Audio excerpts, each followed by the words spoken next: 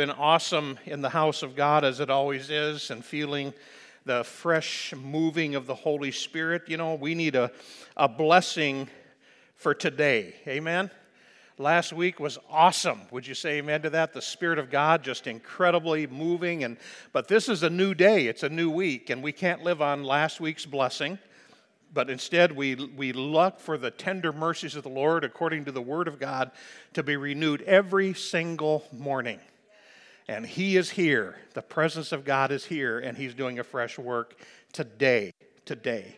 I mean to tell you, I want to talk to you today about the power of self-talk. And some say, well, that kind of means you're kind of woo-hoo, you know. You start talking to yourself. I've talked to myself for a good part of my life. But it wasn't until I became a child of God that I began to talk positively about myself and to myself and about others.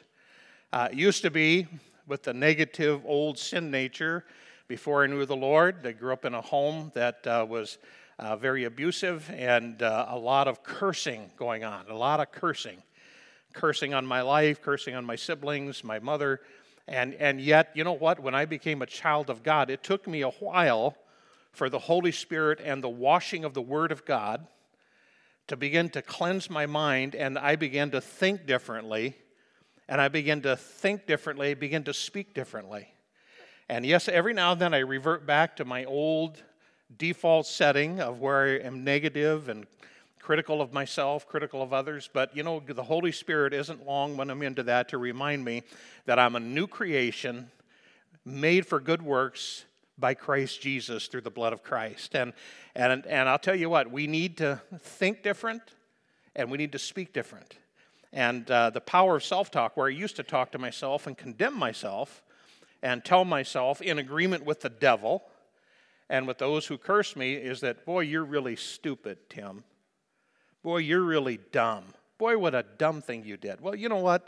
I do a lot of dumb things. I do a lot of stupid things, but that doesn't define me of who I am. I'm a child of God, and my identity is in Him. It is in Christ alone. I love the songs today, so fitting. In Christ alone. That's where my self-worth is. That's my identity, is in Christ alone. When I do something stupid, even say something stupid, that doesn't define me. It just reveals that I'm still not arrived to total sanctification and holiness yet. Are you there too? Anybody still on the road to self-improvement and God improvement in your life? A lot of this helps. Even going through difficult times, going through struggles and testings of my faith, is that I have to not only listen to the voice of the Holy Spirit, but I also have to listen to my own voice, come into agreement with the Holy Spirit. Are you listening to this? There's power in agreement. And I can either come into agreement with the devil's assessment of the situation and of my life, or I can come into agreement of what God says. And I choose the latter. I choose to come into agreement and alignment with the Word of God and the Word and the voice of the Holy Spirit. Somebody say amen. We'd be delivered from a lot of trouble and attitudes if we would just do that.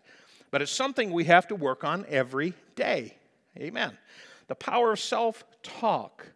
The psalmist said in Psalm 42, our key text is going to be in verse number 5, but look at, as the deer, verse 1, longs for the streams of water, so I long for you, O God. This used to be a real popular song in churches throughout the world. As the deer pants for the water, so my soul longeth after thee, O God. King James, amen. I love King James, don't you? Beautiful poetic language. As the deer longs for the streams of water, so I long for you, O God. I thirst. Say, I thirst. Listen, if you ever get a place in your Christian walk where you're no longer thirsty, you're in trouble. You really are. You're in trouble. Because then you're going to begin not only to plateau in your walk with God, but you'll begin to decline. You'll go backwards. You'll backslide. We need to be always thirsty for what God has for us. His mercies are new every single morning, and He is wanting to impart something fresh each and every morning as we walk with Him. He says, I thirst, the psalmist said, for God. I thirst for God, the living God. Not the gods of this world, but I thirst for the living God. When can I go and stand before Him, the psalmist asked. Day and night I have only tears for food, while my enemies continually taunt me, saying, where is this God of yours? My heart is breaking as I remember how it used to be. I walked among the crowds of worshipers, leading a great procession to the house of God, singing for joy and giving thanks amid the crowd of a great celebration. Now, when we think about the thirsting of the psalmist, and we think about our thirsting after God, I think, I have a peace lily in my office. A while back, there was a funeral, and the family said, hey, just keep these 2 peace lilies. They were beautiful. I love peace lilies. Probably of all the plants, they're my favorite. And so I put one in the outer office and one in my office up by the wall, near the window. And you know what? I don't have a green thumb. Not even close. But and what happens is I forget to water the peace lily sometimes. Not sometimes, but all the time. And that poor peace lily, Tracy knows, don't you, Tracy? And Deanna knows, but that poor peace lily, I'll come in sometimes and not even thinking about it and have to look up there towards my desk and the bookcase, and that poor peace lily is just wilted to the ground. And I thought about, as the deer longs for the streams of water, so my peace lily longs for water too, You know what happens, though, is I'll go out and get a pitcher of water, fill a coffee pot full of water, and I'll come in and I'll pour it on the dry, parched ground. And within an hour, it is perked up, and the leaves and the stems are up. And it's like they're lifting and praising God for the water of life.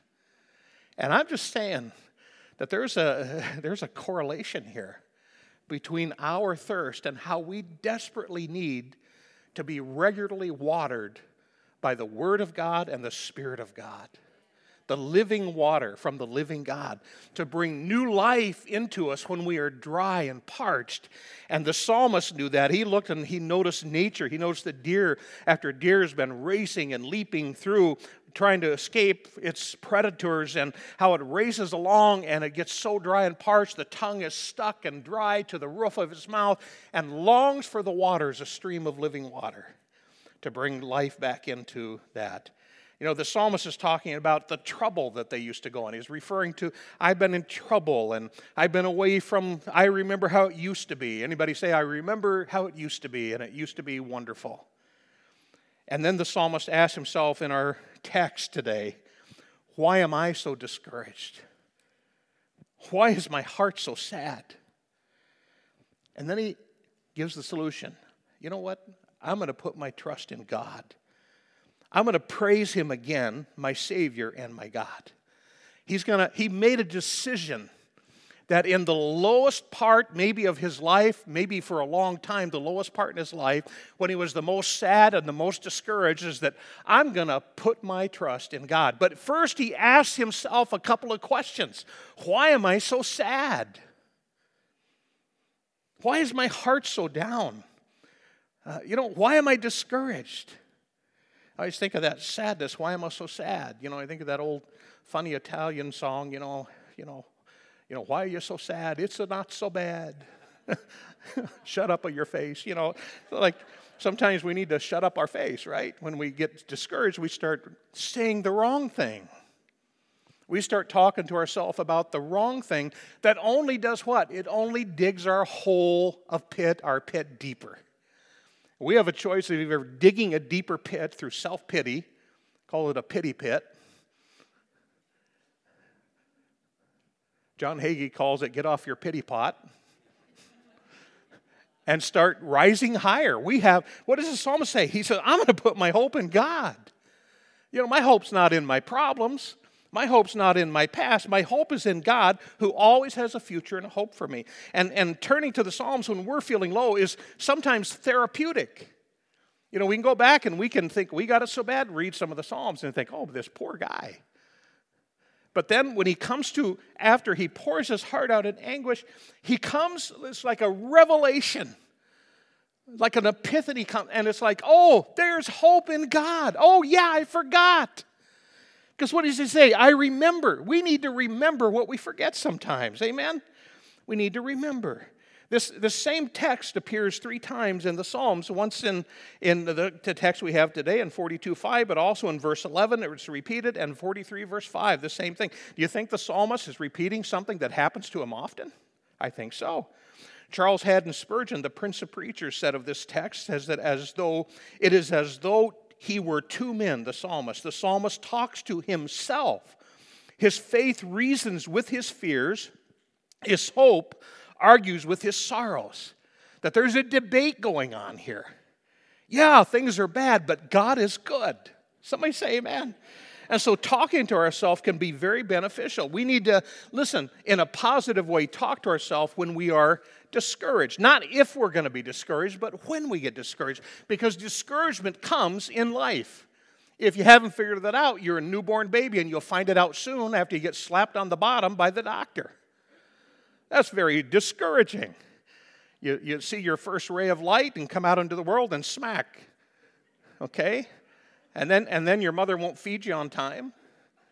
She won't change you on time. She won't move you and pick you up when you want. You know, things are discouraging in life.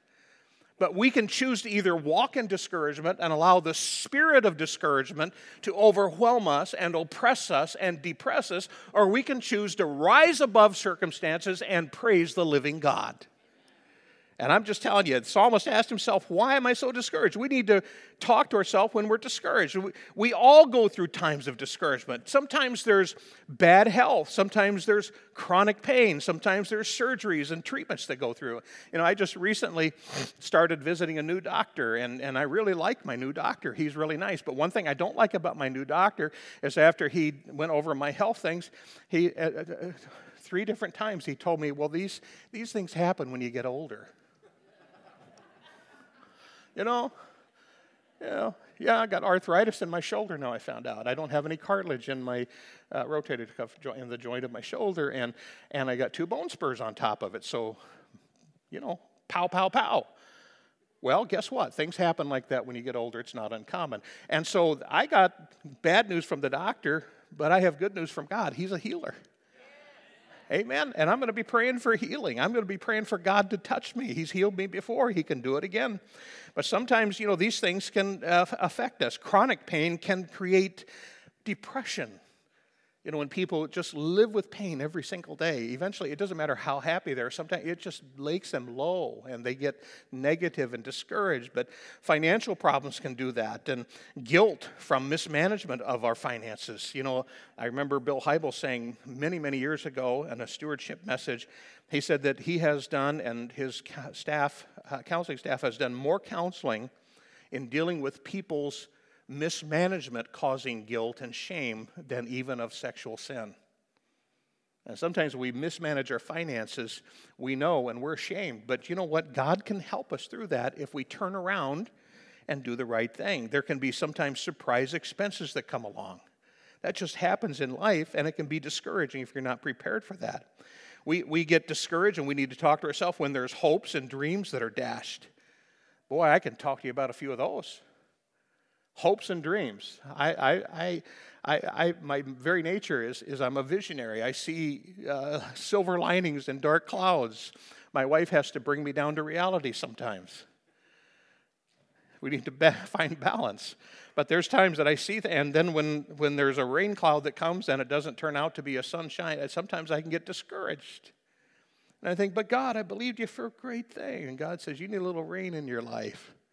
You need a little balance there. Hopes and dreams. When they die, we kind of sometimes a part of us dies with our dream. When family or friends let us down, has that ever happened to anybody? Don't raise your hand. They're probably sitting right next to you. Sometimes people let us down. Can I tell you that God will never let you down? That old hymn, I just love that old hymn. Jesus never fails. Heaven and earth shall pass away, but Jesus never fails. Amen? Found that to be true. And talking to ourselves, when we talk about and we discuss ourselves, when we're going through trouble, we need to remind ourselves of the promises of God and for his plans for our life. And yes, I don't care how young you are or how old you are, God has plans and purposes for your life, for every season of your life. I've always liked to put it this: as long as you are sucking air, God has a plan for you. He's not done with you yet, no matter how young or how old you are. I think of Jeremiah 29:11. Jeremiah speaks for the Lord, and he says to the people of God, I know the plans that I have for you, says the Lord. It'd be one thing if Jeremiah says Jeremiah the prophet. No, he was speaking the word of God to the people of God. So it's not by his authority or his promise. It is God himself promising Israel, as well as promising us to this day, that I have plans for you. This was a rebellious nation ready for judgment, yet God says, but I know I still have plans for you. In the midst of your judgment, yes, you're going to go through it, but I still have plans for you. I have not forgotten you. You are my people. You're my covenant people. They are plans for good, God says. They're good plans, and not for disaster, to give you a future and a hope. God is not done with Israel. He's not done with us. Somebody say amen.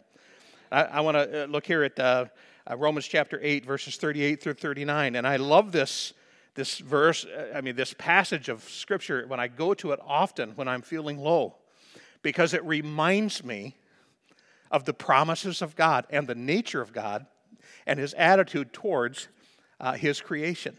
And he says this, Paul says, that I am convinced that nothing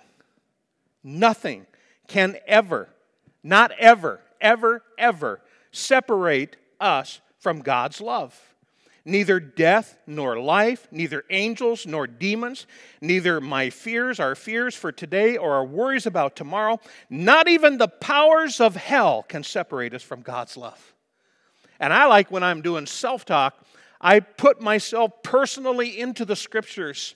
And it's not being unfaithful to the Scripture text, but it says, for I am convinced, not Paul, but I'm convinced that nothing can ever separate me from God's love. Neither death nor life, neither angels nor demons, neither my fears for today or my worries about tomorrow, not even the powers of hell can separate me from the love of God. Verse 39, no power in the sky above or in the earth below, indeed nothing in all creation will ever be able to separate me from the love of God that is revealed in Christ Jesus, my Lord. I'll tell you what, you go over that 2 or 3 times when you're feeling low, and you begin to put yourself personally into the Scriptures to inherit what God has for you, your spirit will rise. You'll be like my peace lily after water comes on it, and you'll be lifting up your hands to the Lord like the peace lily lifts it up to heaven, thanking God for his provision of living water, living hope from the living God. Somebody say amen. Talking to ourselves, speaking to ourselves through worship. We think of Ephesians chapter 5, where Paul says to be filled with the Spirit. I don't have that up here. Be filled with the Spirit, speaking to yourselves with psalms and hymns and spiritual songs, singing and making melody in your hearts to the Lord. And you think about that, speaking to yourselves in psalms and hymns, spiritual songs, singing and making melody in your hearts to the Lord. You know, during my time of discouragement, sometimes I don't have to get a hymn book anymore because I can go right to my smartphone or my computer and I can pull up the lyrics to some old hymns. But sometimes I like to get out the hymn book because sometimes I forget what some of the hymns are and I page through.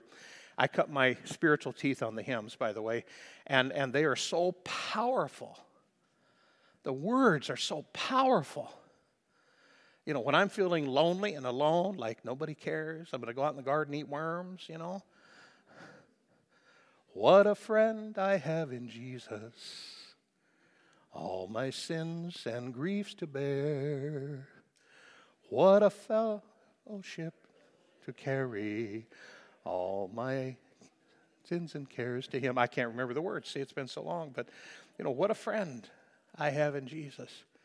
You know, the whole world, listen, can be against you. And if you have Jesus, you have everything. See?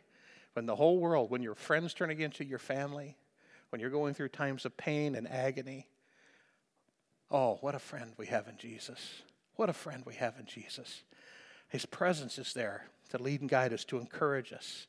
I remember when I was going through post-cancer surgery, when I had cancer 5 years ago. Been 5 years.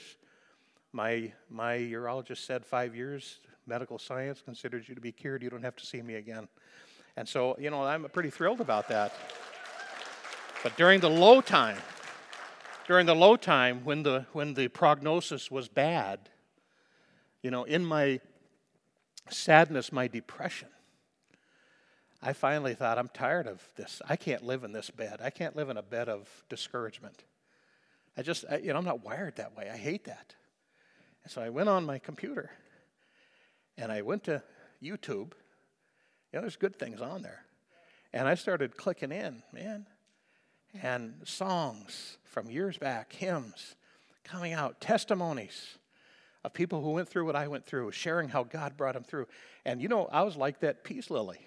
I was like wilting down and, man, just sad and, you know, discouraged. And all of a sudden, I found myself just like a burst in a hole in a dam holding back the water, began to trickle out and begin to burst in my soul. And I began to get encouraged, and hope began to come back. And I began to say, but my God, He is able.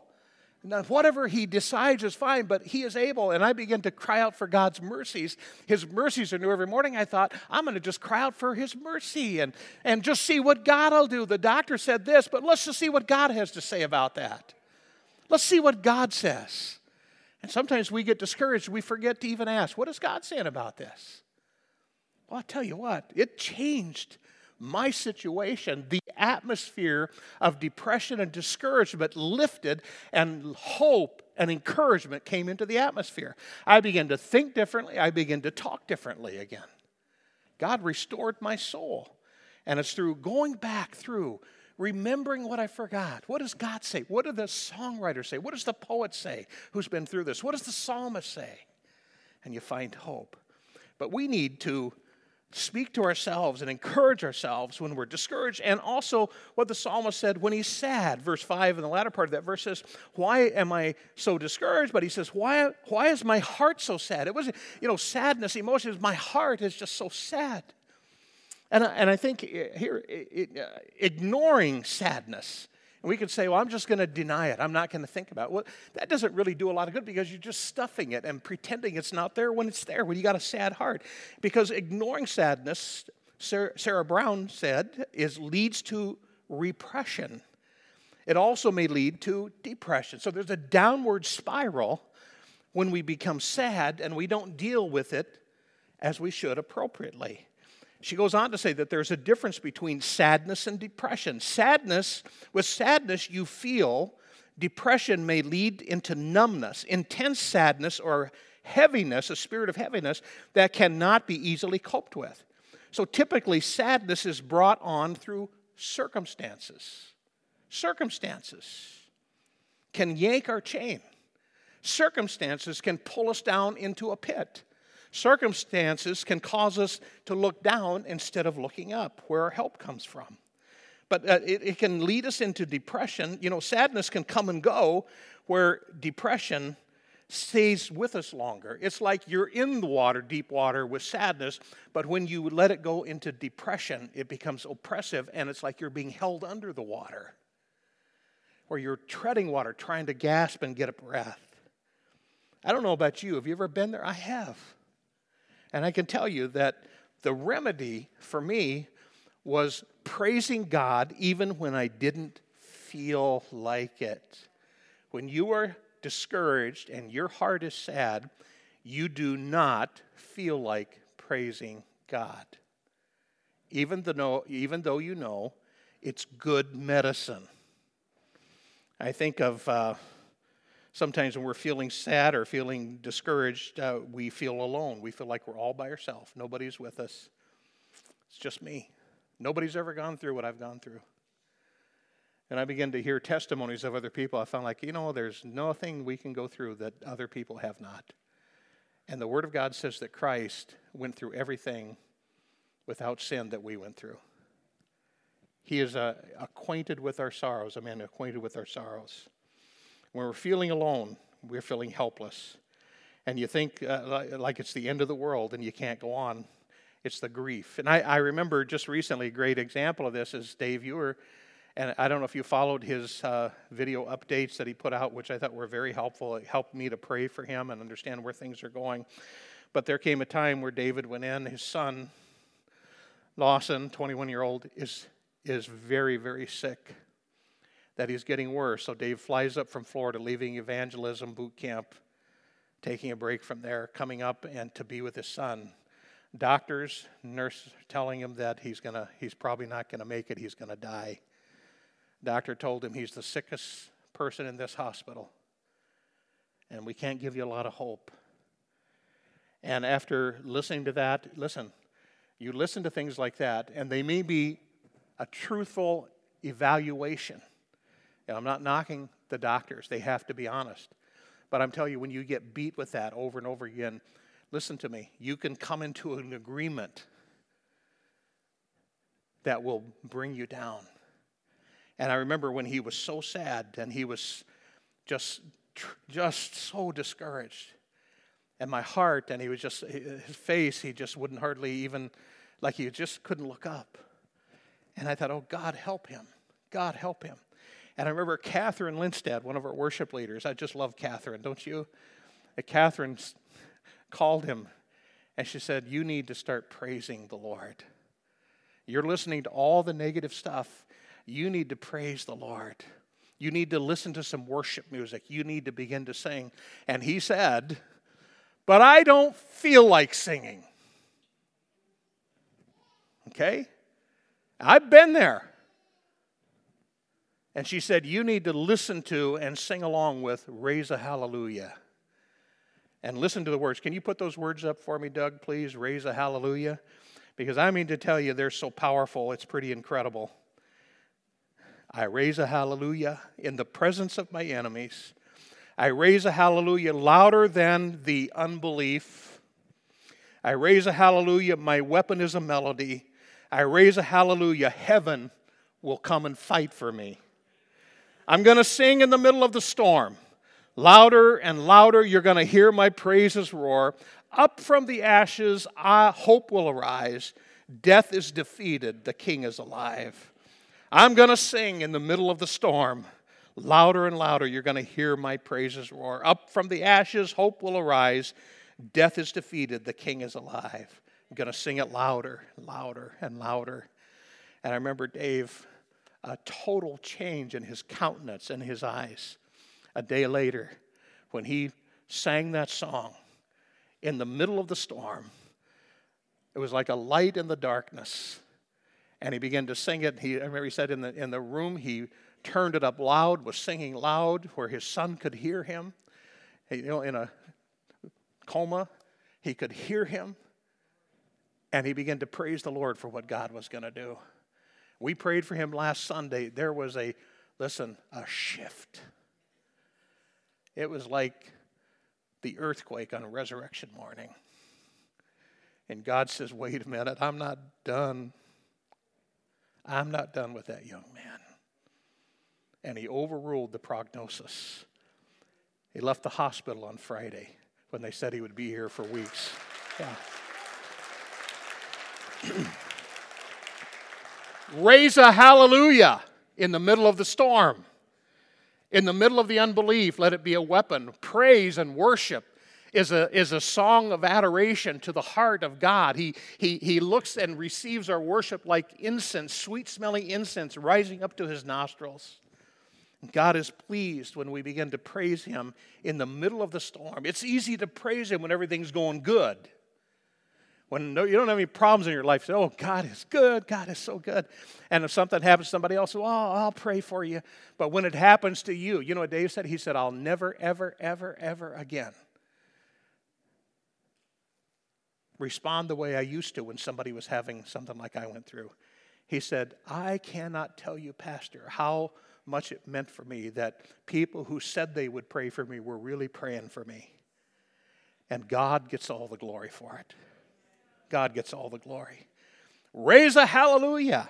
And what are we doing when we're singing the words of that song? We are really talking to ourselves. Sometimes we're just singing words, but when you're going through something, and I know the reason that song was wrote, what it sprang from an event where there was at Bethel Church, where there was a young boy of one of their colleagues who was in the hospital. And this father called and said, you know what, my son, they say, is going to die tonight. I know you've been praying, but they said he's going to die. And this songwriter who wrote this said that I agonized in my soul. And he said, I cried out to God, said, oh God. And he said, out of my pain, I cried out, raise a hallelujah. And a song was born. And the words came. And then they began to live those words. And those words began to be a prayer. And you know what? That little boy lived. God overruled the doctor. I'm just saying, either way would have been a happy ending. The little boy would have gone to heaven, and there would have been great grief by the parents, and the parents would have met him in heaven. I'm not saying that that the death of a born-again believer is bad. I'm just saying that there's times when we can become, indignant about the status quo. That we can be unsettled about it. We can be I don't want to receive that. God, in Jesus' name. Lord, I'm going to praise you in the middle of this storm, and I'm going to believe you for greater things. I can tell you, God healed me. Raise a hallelujah. See? God healed Lawson. Raise a hallelujah. God healed that little boy that the song was written for. Raise a hallelujah. Story after story, testimony after testimony comes. But when we are down, we need to look up. When we are sad, and the tailspin of sadness can go downward to depression, dejection, and despair, the sadness of heart is an indicative of a broken spirit. And when we have a broken spirit, there is only one who can heal us of that, and his name is Jesus. When we feel deflated, fatigued, and emotionally drained, mentally and even physically drained because of the circumstances, we need to raise a hallelujah. Begin to praise him in the midst of our storm. I can't tell you how hard it was for me to sing. 2 big times in my life, one many, many years ago. But the Holy Spirit said, you need to worship. Interesting thing, I was a worship leader at that time, many, many years ago. And I found myself in the pit of despair. And nothing would fix it. And I remember driving to my first sales stop that morning, and I remember I had it's an old-fashioned technology. It was a cassette tape. Headphones. And I put the worship in. And it was like bad-tasting medicine. I'm just being honest. I don't want to hear it. I don't feel it. I don't want to hear it. And the Holy Spirit said, you need to sing it. I began to confess it through my singing. Bad taste in my mouth. I don't feel it. In fact, I don't even want to feel it. Okay? You can get so low you don't want to even raise your hand up to have somebody lift you up. And I remember doing it by faith. Somebody do it by faith because he's worthy. It's not how you feel, the Holy Spirit said. It's the worthiness of Christ. And I began to sing. And I can take you to that spot on 291 highway coming into Independence where all of a sudden I got a picture of this huge dam holding back the living water in my life. It was a huge dam. And I saw suddenly, the more I sang, I saw it crack. And I saw water begin to spurt out. And it fell on my soul. And I began to feel, I haven't felt that for a long time. And the more I sang, the hole got a little bigger. And my soul began to be revived. And I started thinking, oh God. I started singing louder. And I started wanting to sing because I liked what it was doing. Listen, praise and worship is good medicine. Sometimes it tastes bad in our mouth because of our circumstances, but we got to take our medicine. And I began to feel different. I started to feel hopeful. I started to feel a little bit happiness. And I wish I could tell you that the dam burst that day, but it was a progressive bursting of that dam of choosing every single day to begin to talk to myself in the worship songs, the words that I was singing, talking to myself about the Word of God, talking to myself about the hymns, and talking about the promises of God to myself. It's going to be okay. I tell myself, God's going to raise you up. God, and all of a sudden, after 3 or 4 months later, I was back to normal. See, raise a hallelujah. See, it's God's medicine for us. God's medicine for us. I can tell you, Elijah was pretty discouraged about circumstances in his life. In 1 Kings 19:4, it says that after he was fleeing Jezebel, after an incredible victory on Mount Carmel, he says that he was fleeing from Jezebel who had threatened his life. She said, "You're going to be dead by tomorrow," and threatened him, and he took off running. And when he ran from God and ran all the way to the cave and just exhausted, emotionally exhausted, spiritually exhausted, physically, mentally fatigued, it says that he went on alone. Say alone. You don't ever have to be alone. You have the presence of God. You have Emmanuel with you. But he was on alone in his mind into the wilderness, traveling all day. He sat down under a solitary broom tree, and he prayed. What did he pray? God, help me. He says, no, God, just take my life. I've had enough, God. Take my life, for I'm no better than my ancestors who have already died. He was discouraged. He was sad because of his circumstances. He soon found out that he wasn't alone. God told him when he got to the cave that there's 700 other prophets who haven't bowed the knee to Baal. You're not alone. You just think you're alone. Sometimes we think we're alone when we're not. Think about Job and his lament, all the things Job went through. You think you got it bad? Hey, read Job. You'll be crying with a box of tissues. I mean, you'll be saying, this poor man, how could he have survived this? Lost everything.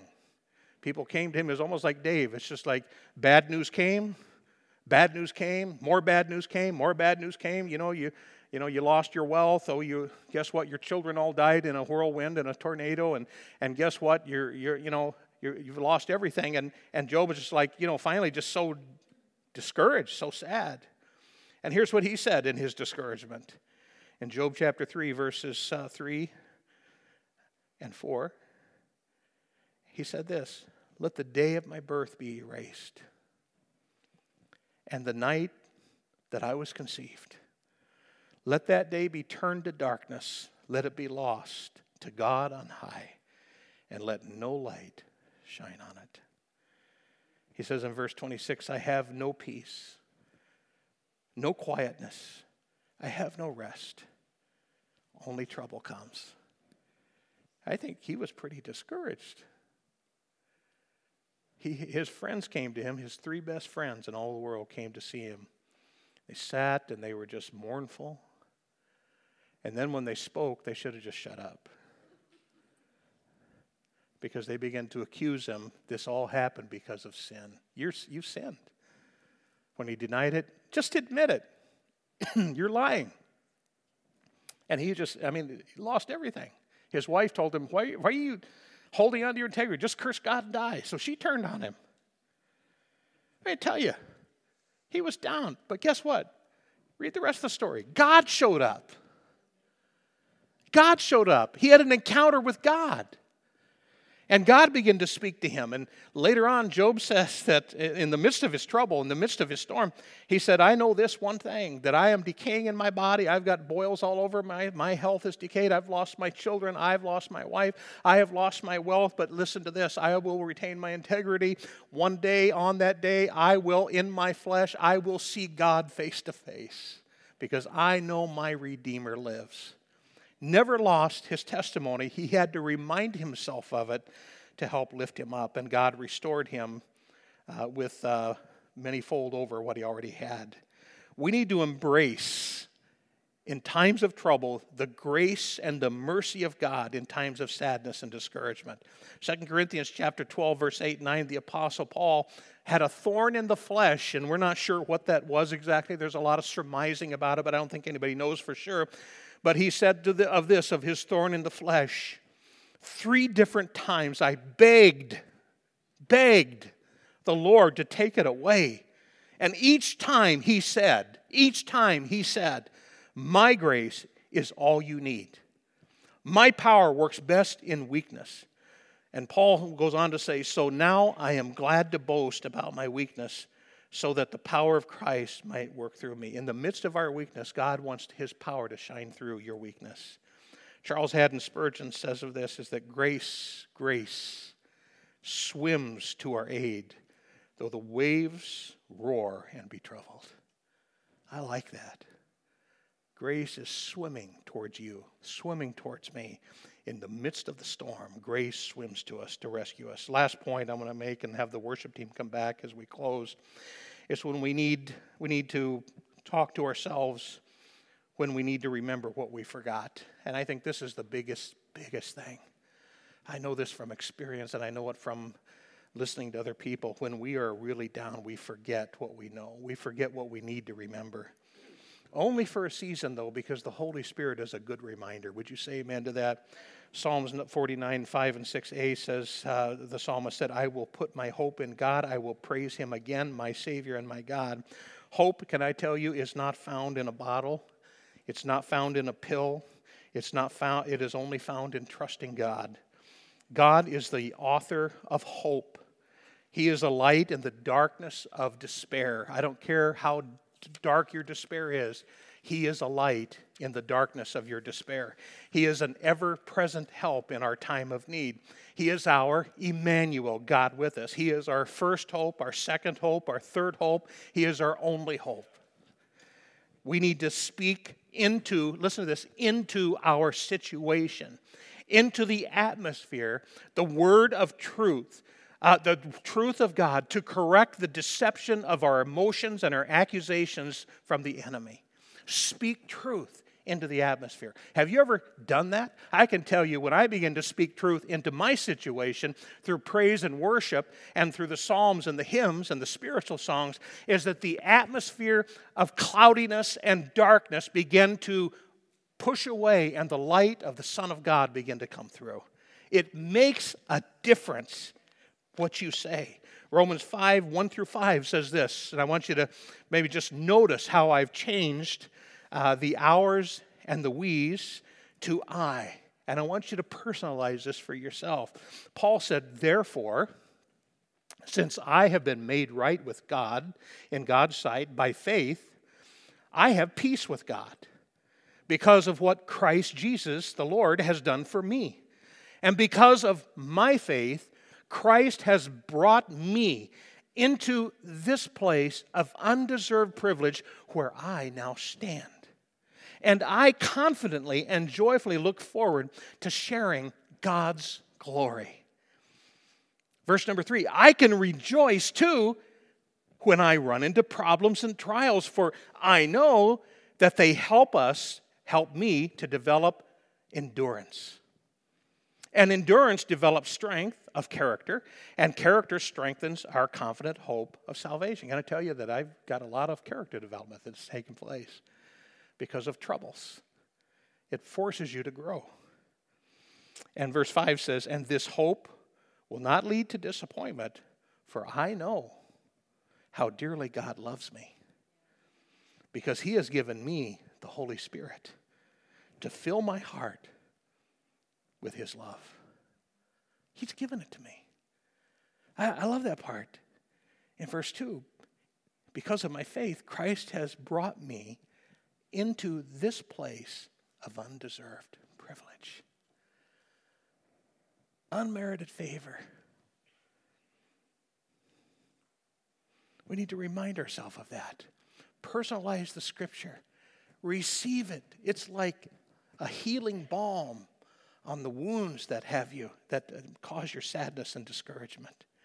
We need to remind ourselves of his mercies. Lamentations 3:21 and 23 says, yes, I still dare to hope. Can I tell you, when you are at the lowest low, cause yourself, decide that I'm going to dare to hope. And he says, I will dare to hope when I what? When I remember this, that the faithful love of the Lord never ends. His mercies never cease. Great is your faithfulness. His mercies begin afresh every single morning. The steadfast love, one other translation says, the steadfast love of the Lord never ceases. His mercy never comes to an end. Great is your faithfulness. His mercies begin every single morning. We need to remind ourselves of what we forget. We need to speak to ourselves in psalms, hymns, and spiritual songs. We need to begin to listen to worship and make ourselves participate in worship so that the presence of God will flood in and the anointing of his presence will break the yoke of discouragement and sadness, and hopelessness will flee and hope will rise. It'll rise like the wings of a dove and like my poor peace lily when it receives the water of life. Let's bow our heads in prayer. Father, we thank you that you are an ever-present help in a time of need. That God, no matter what we go through in life, no matter how far we hit bottom, no matter how deep of a hole we've dug for ourselves into our pity pit, that God, your word and your promises reach deeper than we can go. That your hand, your right hand, your saving arm, your nail-scarred hand, the saving arm of God, reaches down to the lowest pit and reaches down to the dirtiest, most filthy gutter. And you reach down and you save and you lift up. Lord, you offer hope to the hopeless and help to those in trouble. You save those who don't deserve saving. You forgive those who don't deserve to be forgiven for all the horrible things, the evil things they've done. Yet when we cry out to you and say, God, have mercy, forgive me. Jesus, come into my life and forgive me. Make me a new person. That at that very moment, God, you wipe away every sin. Every stain cleansed by the blood of Jesus, the blood of his cross. And so I encourage you today, heads bowed, eyes closed. There's someone here and says, Pastor, I want a new start. I want to be forgiven. I'm not going to embarrass you or anything. I just want you to just quickly look up here, raise your hand, say, Pastor, just pray for me for that. Those of you watching by live stream, you're at home, you know who you are. Just lift your hands. I see hands. Yes, God. God, hallelujah. Thank you. Thank you. Thank you. And I'd like to lead you in a prayer of repentance. The Bible says that if we confess with our mouth the Lord Jesus Christ and believe in our heart that God has raised him from the dead, we will be saved. For with the mouth confesses, the heart believes, and whosoever calls on the name of the Lord will be saved. Promise of God. Let's pray together. You at home, pray with us. Heavenly Father, I believe in Jesus. I believe he's the Son of God, the Messiah, the Christ. And I believe that he died on the cross for me. His innocent blood was shed as an atoning sacrifice to wash away my sins. God, come into my heart. Save me. Forgive me. Cleanse me from all my sins. Write my name in the book of life in heaven. I ask you, Lord, in Jesus' name. Amen. Amen. Amen.